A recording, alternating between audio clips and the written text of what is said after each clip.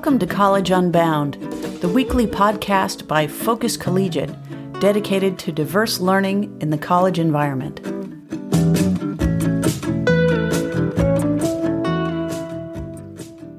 Thank you for being with us. This is Jane Taylor here with my colleague Anne-Marie Stripling. Anne-Marie is the Focus Collegiate Enrollment and Outreach Director. Always a pleasure, Anne-Marie. Yes, Jane. Nice to see you. Today, our subject is You Don't Know What You Don't Know regarding the college admissions process. Our guest, Eli Clark, is an expert in this area. Thank you, Eli. Welcome. Thanks so much for being with us. Thank you, Jane. Thank you, Anne-Marie. It's really a pleasure to be here. Eli is the director of college counseling at Commonwealth Academy, a college preparatory school in Alexandria, Virginia, for students with learning differences and executive functioning challenges. These are our peeps. He has been working in the field of education for 30 years and has a master's in social work. Eli has presented at, you can't see him, but he's ducking the accolades. Eli has presented at national and regional conferences, served on 4 different university college counseling advisory boards, and has been featured in the Chronicle of Higher Education, the Washington Post, NPR, and Newsweek. In 2020, Eli was awarded for college counseling through the Colleges That Change Lives Association. And my favorite part, he's a TikTok sensation. His handle is at Mr. C College Counselor. So check that out.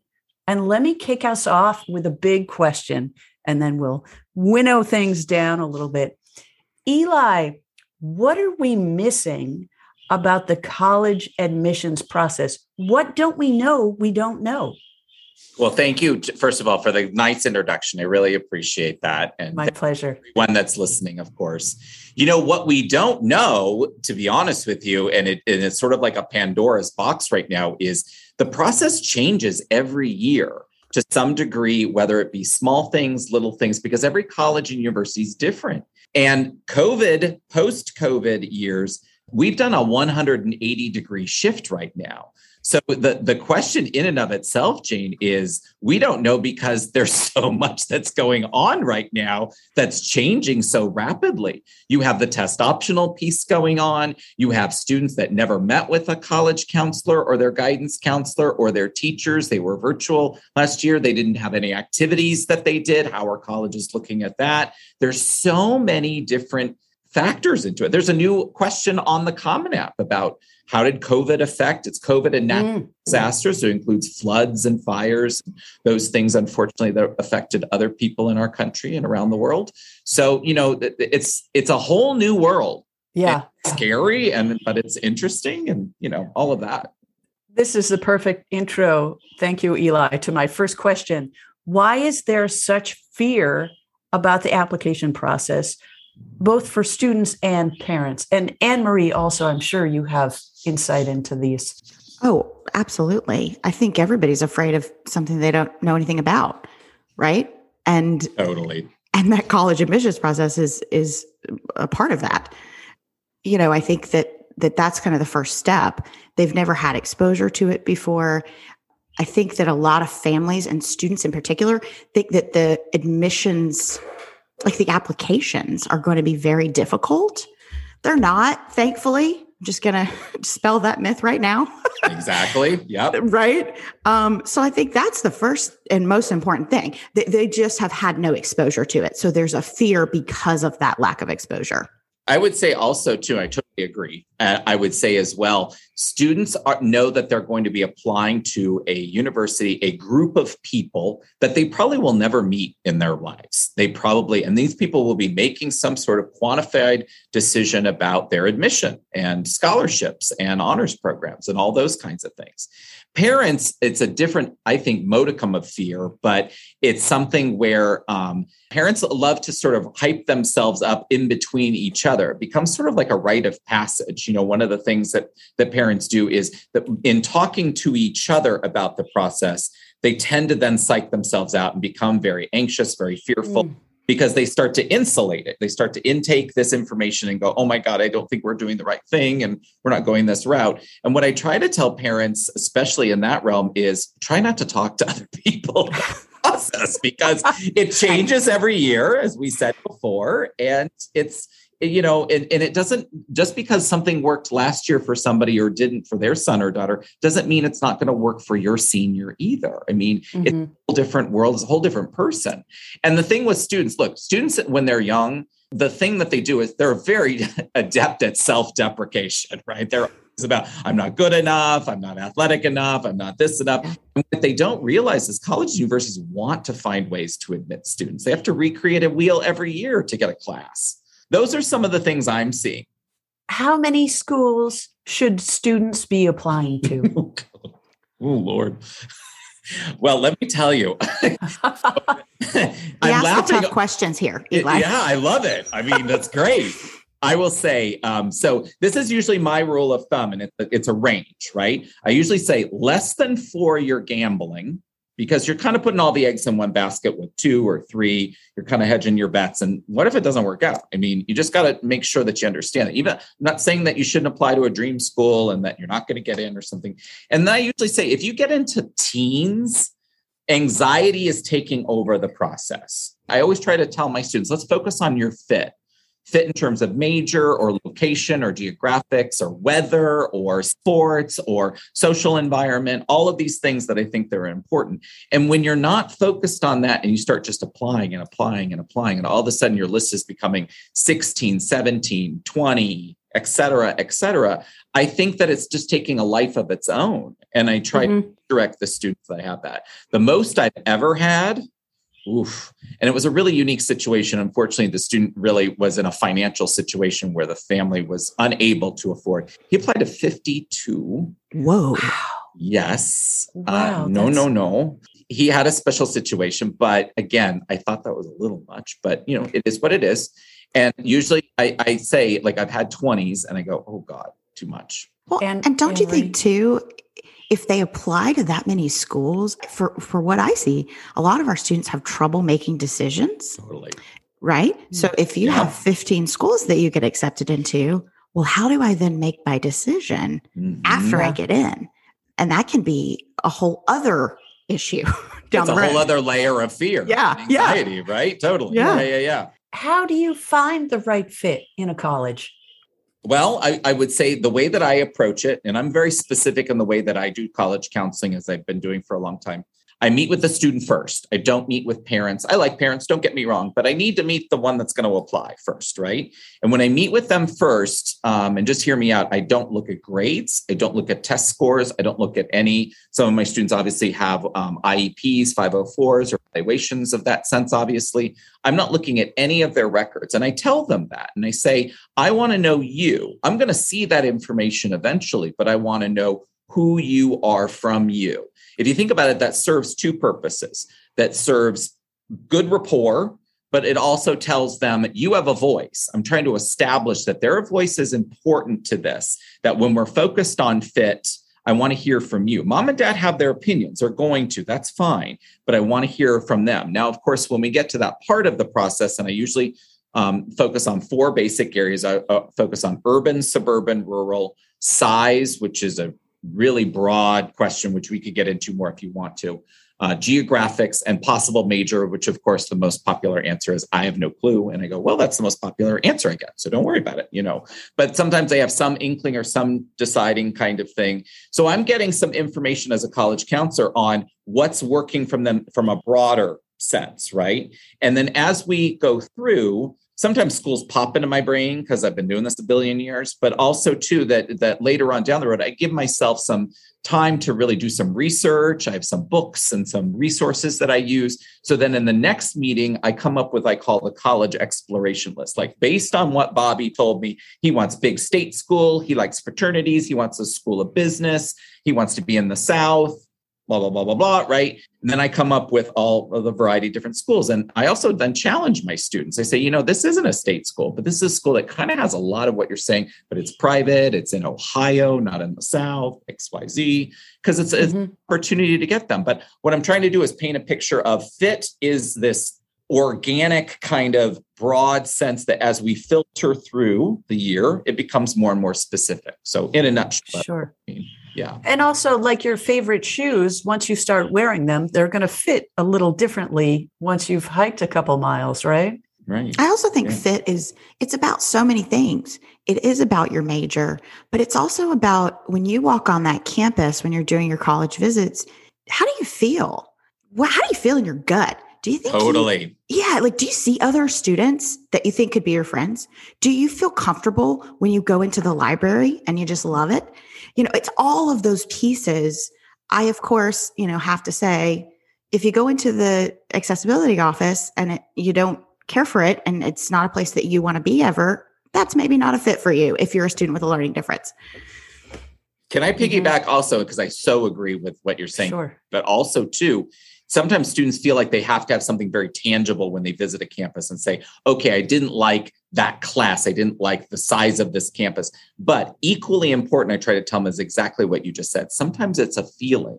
Sometimes it's just a sense of this isn't fitting for me. This doesn't, I'm not seeing my people. And a lot of students just come to me and they say, okay, I felt that way, but I feel weird, like taking a school off the list. I said, no, that's valid. You have to live there for 4+ years. I mean, come on. The things I won't accept just for humor's sake is when a student tells me it rained, I'm like, come on, you can't blame the school for weather. Students would never go to school in Vermont if that was the case. I mean, give me a break. The tour guide wasn't good. I'm like, well, okay, but that's one person. So, okay, the tour guide. And then I used to work in an all boys school. So they used to say there were no good looking girls. And I'm like, you're a stud. Give me a break. But, What happens when you don't get into your right fit school? You think, because I want to say, please. I think there could be several right fit schools within one list for a student. So I want to just put that out there initially, because I think sometimes students, especially a student who, let's say they're going to do early decision to a school and they're so excited about it, and that's really where they want to go, which is why they've done early decision to begin with, and they don't get in. It's disappointing. It is. But there's also a way to look beyond that, because I do believe that there are other schools. You can take those qualities from that early decision school that you love so much. And then let's look at other schools that are similar to that school. I always say too, I totally agree. If you focus on your fit and really design your list to focus on those things, that you're not applying to school just because you think it sounds good, or because sometimes you have to apply because lovely Aunt Edna went there and Aunt Edna wants you to apply. And I don't usually want to cause strife in a family. I've had students tell me, well, I'm just going to apply because my aunt went there. And I said, okay, we don't want to upset her. So you go ahead. But just remember, just keep it in context of, does it really fit? So the answer, I feel like in conjunction to what you said, Anne-Marie, in terms of your question, Jane, is that if you focus on the fit, then your question is you get into schools that do fit. Obviously. So that's kind of how I approach it. But I've had students that go, oh, I just applied there and now I guess I'm going to go there and I'm not very happy. And I go, why'd you apply then? I'm just, kind of a I told you so moment. You don't want to do it with a 17-year-old because that's cruel. So, Right. Speaking of cruelty, how? Oh, no. How do you know what your major should be? I'm a big fan of young people don't really know. That's okay. Do we have some ideas? And what I try to do is help them. I do it in two particular ways, and one's very specific. But when we talk initially, and I do then ultimately look at their transcript, we hone in on what those subjects are really good. Maybe I'm getting some indication on a pattern, really good, strong grades in science, not so much in English, something like that. Maybe it's across the board, very strong, but they impart to me, I really loved this class. I love this unit that we did in history or what have you. That gives me some tips with that.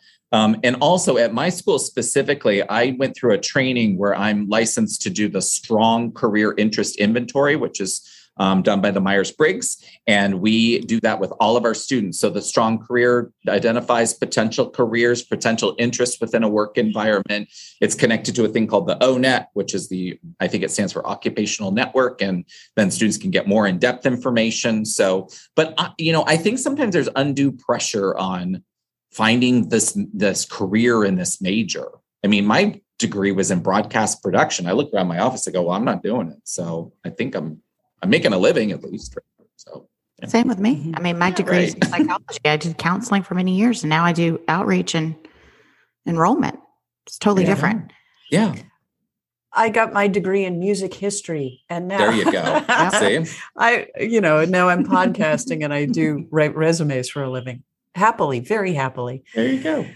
I did not declare a major until I was a junior. I know that's a big no-no, but especially these days.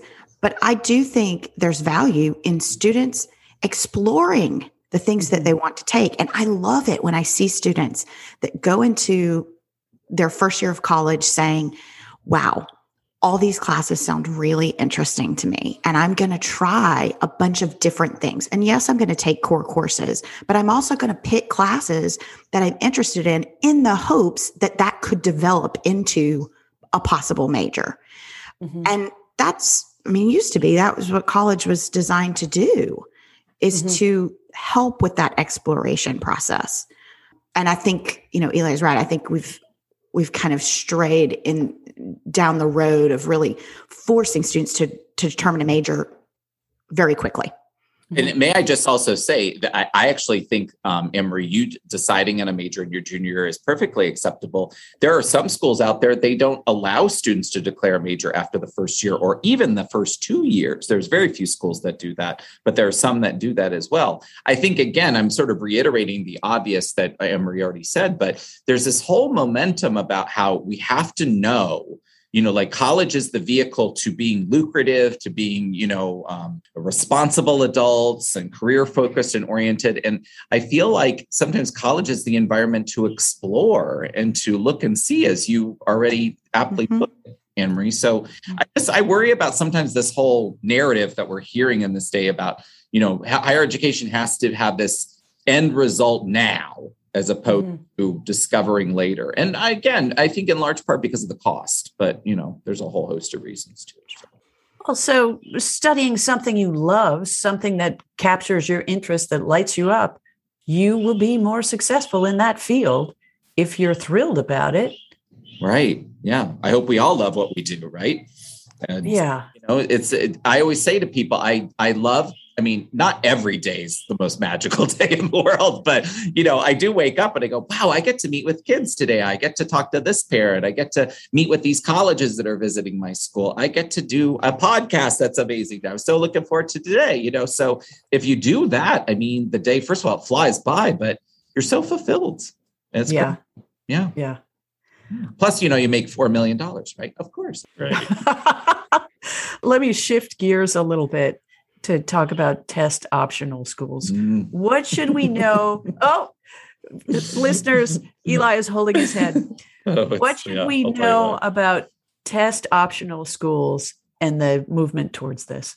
Well, can I just say first and foremost that, and it's a small plug, but on my TikTok channel, Mr. C College Counselor, I have a whole video about test optional in addition to test blind, in addition to test flexible. Test blind basically means a school, even if you send the test score, they're never going to consider it. There have been schools for years and years that have been test blind. They say, we won't consider it at all, even if you send it to us, and it's not necessary. Test flexible is sort of a metamorphosis that's happened in the last, I'd say, pre-COVID years.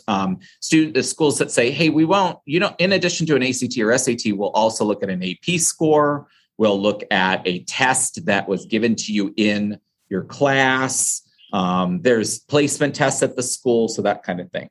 The reason I was sort of like holding my head in my hand is because this test optional, the clear majority of schools right now, almost all of them, there's very few that still are asking for them, but there are some, are test optional. And it's because of COVID, because it couldn't take tests, all of this stuff. But it's created this huge sense of confusion and this huge sense of parents and families and people associated with like test prep and what have you, in some way trying to strategize and saying, well, but if you take this test and it could be looked at this way and and this could give you a better option. So it just adds more to the confusion. And granted, there's some validity to it because then you have schools that say, we're test optional, but for this scholarship, we need a test. For this honors program, we need a test. For this major, So it just becomes, it's so confusing right now. It's not that I'm looking forward to the day, but I think, next year, knock on wood, COVID world has sufficed and we're back to full-time everything, or at least some sense of whatever the new normal is. Tests are going to come back. It's really a confusing time right now. I don't know what you think, Anne-Marie, because I know you're working with students. Yeah, I think that the test optional, there is a movement happening, in our country right now. It's called the Character Collaborative, and it's made up of admissions folks, people at colleges, even people at high schools, things like that are consultants, et cetera, that are trying to focus on and hopefully shifting the focus a bit from testing. I do think there's value in it. I do. But I think this movement is really hoping to help colleges bring in the student's character and looking at more things related to the student than just tests and grades, too. I think that website, Jane, just so you know, is character-admission.org. Character Collaborative. It is something that is interesting, right? In our field these days. But going back to the test optional piece too, I think that I've seen students applying to schools because they're test optional, and those schools maybe not being the right fit for the student academically. And that student might be overmatched, but because the school's test optional, they're just going to apply for it anyway. And it concerns me because, I'm all about sustainability, right? Like you get in, and that's important, but can you stay there, right? Can you be successful there? And I worry in some cases that this test optional kind of movement, especially right now, is opening the doors to some places for students that might not be the right fit for them ultimately. All right. We only have a few minutes left, so I want to sort of start to wind things down. The questions just keep getting bigger. I'm sorry about that. How can students make themselves stand out to colleges? What can they control? What is out of their control? Maybe this will be our last question because this is big. I referred the out of control thing, I think, is a really interesting question because I used to actually give a synopsis of a letter that Fred Hartigan, who was the former dean of admissions at Princeton University, this is way back in my career, he stated in this letter to prospective students this thing called institutional objectives, that there are things beyond our control, even as admissions people, that are going to influence the process. They need more oboe players. They need more kids from Rhode Island. They need international students. There's all sorts of different objectives in terms of that. So it's something I tell my students that there are going to be things that you have no control over. But we can't put forth energy to think about that. Anne-Marie and I talked earlier in the last couple of weeks about this, but being authentic. I hate the word strategy. I'm not a big fan of strategizing this application, leveraging yourself, that kind of thing. I think it can provide a false voice. I tell the students, please be who you are. And, if you didn't do well in science, you didn't do well in science. What are you doing now? How are you showing maybe a progression in some way? You didn't do all the wonderful activities at your school, but you did do some, and some that you're really interested in. Focus on that. Be yourself. And I really feel like if you be yourself, you're going to find the fit. And if the school doesn't admit you, well, their loss, moving on. Perhaps if the school doesn't admit you, that's a good thing. Because if they're not responding properly to your authentic awesomeness, well, that's the wrong school for you. That's right. Yeah, because don't forget, you're also interviewing the school as a student. That's a great point. It's not just that they're are going to accept you or not. You are the student that's going in to determine if you want to go there or not. And so do your research, figure out if it's really a place that you want to be in every way, right? Look at their clubs, look at their residence life, look at the athletics if you're into that. Like really understand what that school can offer to you as a student, not the other way around. Totally. Yeah. Yes. And it's a lot of legwork. And sometimes students are, when you pose that to them in that way or in another form, they kind of go, oh God, that sounds like so much work. I'm like, well, this is your life. this is important, Right. To make this decision that way. So, yeah. But it should be exciting. That's the whole point of this process. Right. True. This is your life, and this should be exciting. I think we can end on that terrific note. And I want to say, let us continue this conversation in another podcast. We'll invite you back, Eli. Such a delight. I would love to. Thank you so much for the opportunity. Thank you so much. What I love pleasure. your program. Focus Collegiate. Woohoo! Awesome. Love you guys and everything you're offering to students. Thanks so much. Yep. Take care. You too. Bye-bye.